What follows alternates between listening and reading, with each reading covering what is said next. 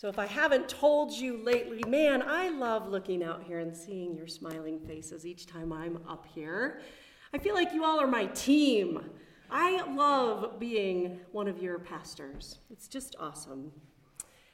Years ago, when my kids were little, my husband Tim actually started using this concept of a team with our kids. And it was just a great way to sort of impart values to them and teach them the importance of encouraging each other and supporting each other as a team. And at first it was just little things like, well, how come we go to church and so doesn't? And Tim would say, well, we're the Belinskis. That's just what we do. And then I can think of a million little examples of things that he would say to them, whether it was sharing a toy or it was maybe taking piano lessons or music lessons or even shoveling our own driveway instead of hiring it out. Tim would say, we're the Belinskis. That's just what we do.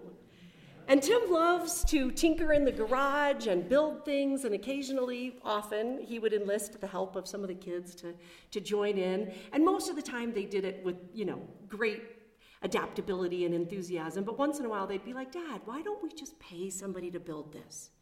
And Tim would say, we're the Belinskis. It's just what we do. But there was a clear message to our kids that we are in this together. There's pride in that. There's a sense of identity, a sense of belonging, a sense of place. And that's what it feels like here for me at Snowmass Chapel. And it's felt that way since the very beginning. I'll never forget, I wish she was here this morning, I don't see her, but Lisa Demento had been my daughter's kindergarten teacher. And so years later then, when I was called here to Snowmass Chapel, I'll never forget Lisa's reaction. She said to me, oh, that's my church. Just like that. I remember her beating her chest even. That's my church. She was so excited. She said, you're going to love it there. There was such a sense of pride and identity. And she was so excited to share her church with me. And that excitement is contagious. The chapel staff and I, along with a few congregant members and community members, have been engaged in some strategic planning this past year. And one of the things that we are focused on is really trying to help people connect to each other and deepen their faith once they're here. And so things like, helping you connect via small groups or helping you connect in Bible studies or volunteering, service projects, all sorts of things. We're brainstorming ideas. And so one of the things that we did was we invited members of the community to come here and tell us their impressions of Snowmass Chapel. We know we have something special to offer, but we wanted to see, what do other people think? What are their impressions, and how can we use that to go out into the community and really help people know what we're all about and how they can get more engaged? And so we invited some folks here to come and have lunch with us last fall, and we asked them, what are some of the words that people use to describe? Or what are some of the impressions that you have? Now, some of these people attend church regularly, a few of them maybe come once or twice a year, and a few of them never attend church services, but have been to some workshops or other things that we've offered. And so here are some of the things that those people said to us that day. Here are their impressions. One said, the strength of your programs that you offer to the community gives people a non-threatening way to experience church and its people. Another said, sometimes people have a perception about churches that is non-welcoming to certain groups, but here it always feels inclusive and socially aware. Another one said, everyone is welcome and accepted. Somebody else said, it's relaxed. You can breathe here. The same person said, you can be authentic here. And then somebody else said, there's a very positive perception in the community that the chapel is all about love. Man, that's a team I want to be a part of, don't you? That is awesome. Now, one person in the group actually said something pretty funny. He said, the chapel is welcoming and it's inclusive and it's a guilt-free zone. He said, sometimes I want to say to my friends, you ought to give it a try. You might not mind it. And we all laughed, and I said, I'm not going to name names, but I said, you're pretty high up in the marketing world, so I think maybe we're on to a new tagline. Snowmass Chapel, you might not mind it. But honestly, I was thinking if that's what it takes to get somebody in the door, then more power to them. Bring it on, because once they get there, what they're going to see is a team of people who are committed to hospitality and welcome and love and inclusion. They're going to find a team of people who are rooted in the Bible and working hard to live lives that show others they follow Jesus. Many of you, so many of you are involved in different aspects of serving the church here, volunteering, leading Bible studies, or attending them in all sorts of different ways. You're lifting up the people who are around you. We're working together as a team. Paul refers to this over and over again as working together as the body of Christ. Now, I'm not naive. I know you're not either. We've all been around churches, and schools, and communities long enough to know that people don't always get along. Am I right? And I think Jesus knew that this would happen. In the Gospel of John, Jesus prays for his disciples and for the coming church. It's the longest prayer by Jesus anywhere in the Gospels, and he spends a portion of it praying for all of us. It's a beautiful depiction of Jesus' heart. It's a beautiful depiction of Jesus' love for his disciples, but also for the love of those who will follow, you and I. 3 times there in the chapter 17 in John, Jesus prays that the disciples will be united. He says to God, keep them united as one, just as you and I are one.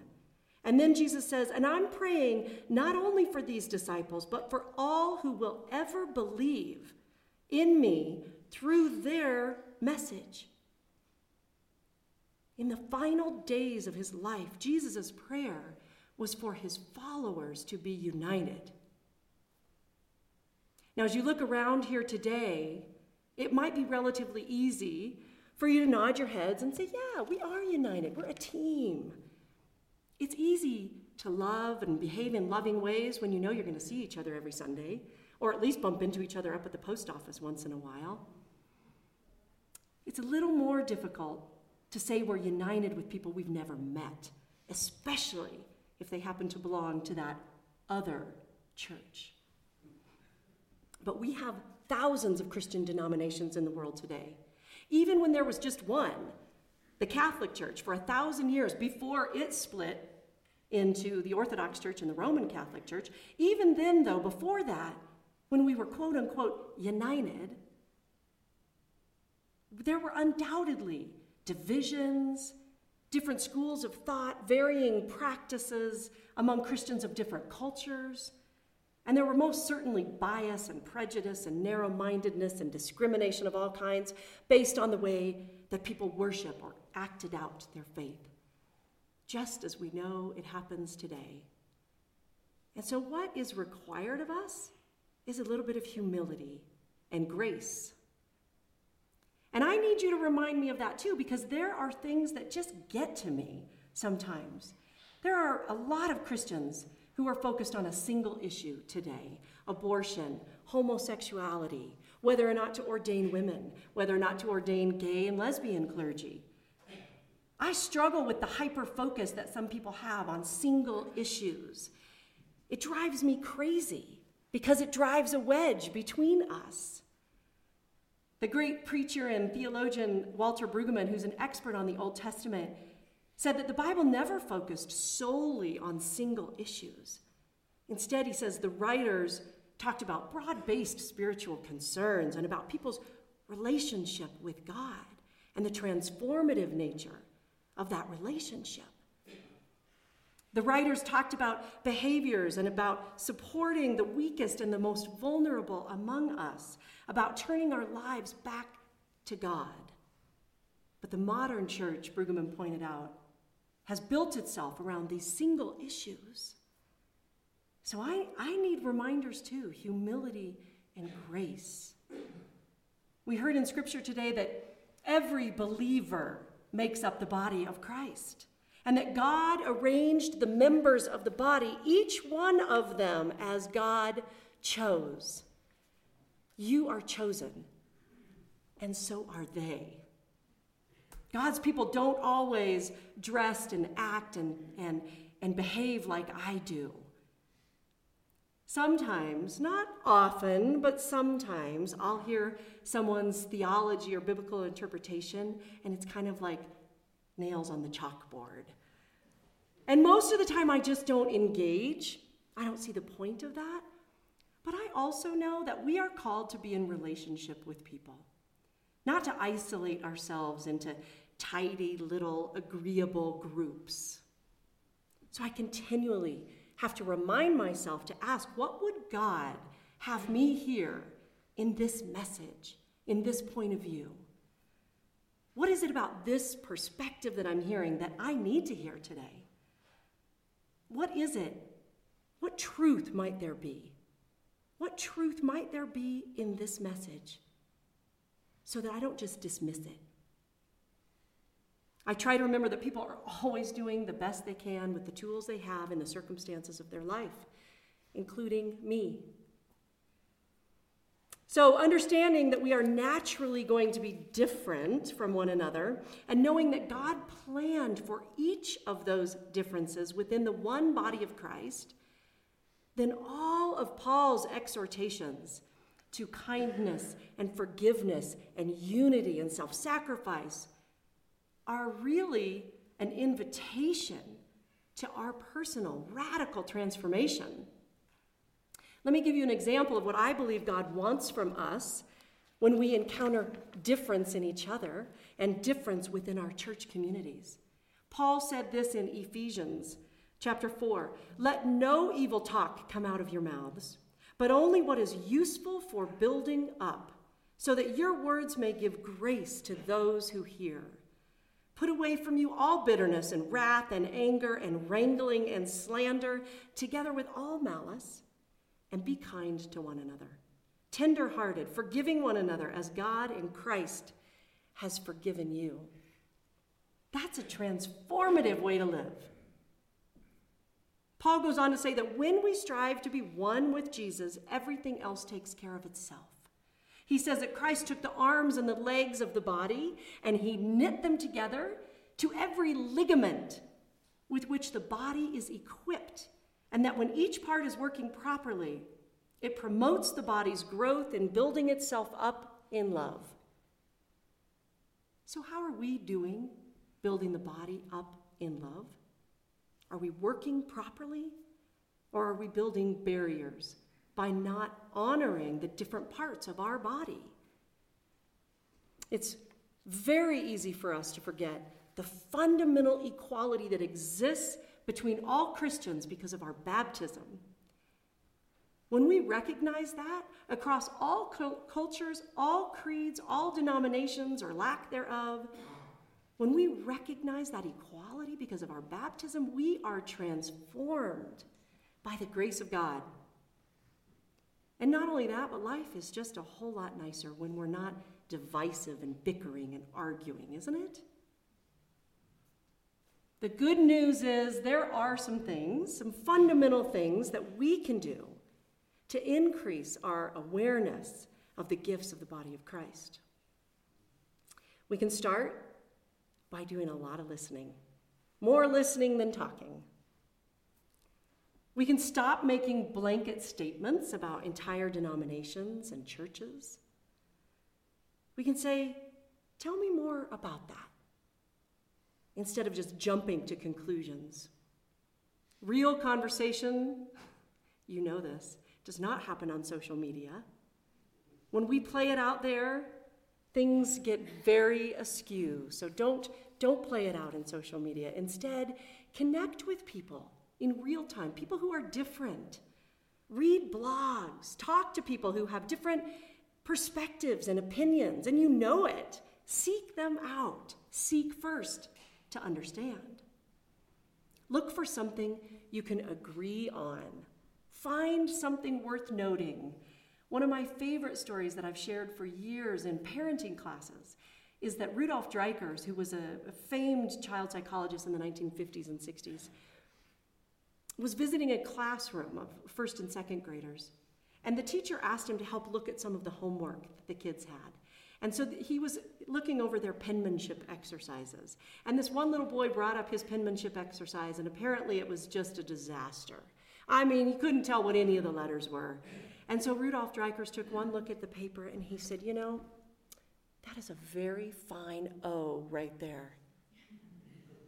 I think that's what we need to do. We need to find something that we can connect on. And finally, it might do a little good for us to consider the light in which we are often viewed and ask, what role am I playing in this divisiveness? Humility and grace.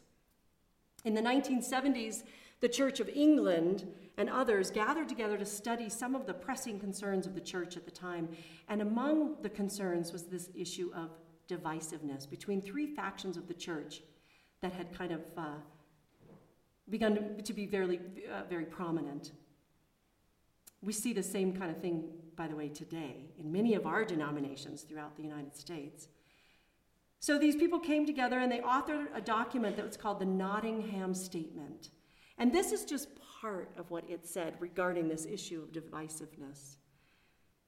It said, while we value the historic responsibility of the Church of England, we renounce any superiority complex of which we are guilty.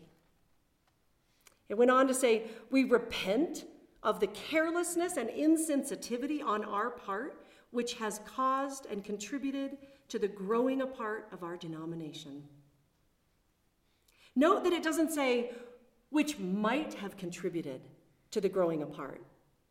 They aren't like, we're really sorry if it caused some divisiveness. No, they just straight up said, we repent of the carelessness and insensitivity on our part, which might have contributed to it.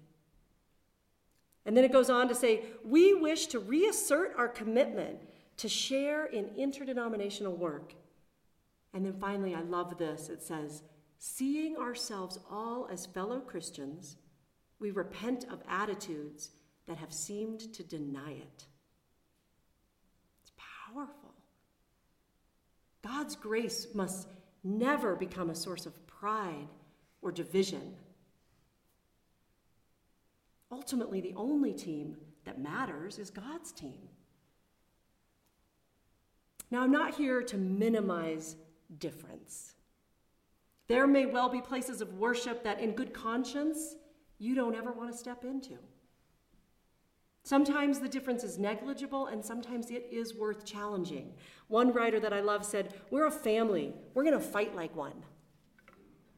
But the human body has 206 bones, 639 muscles, and about 6 pounds of skin, along with ligaments, cartilage, blood, fat.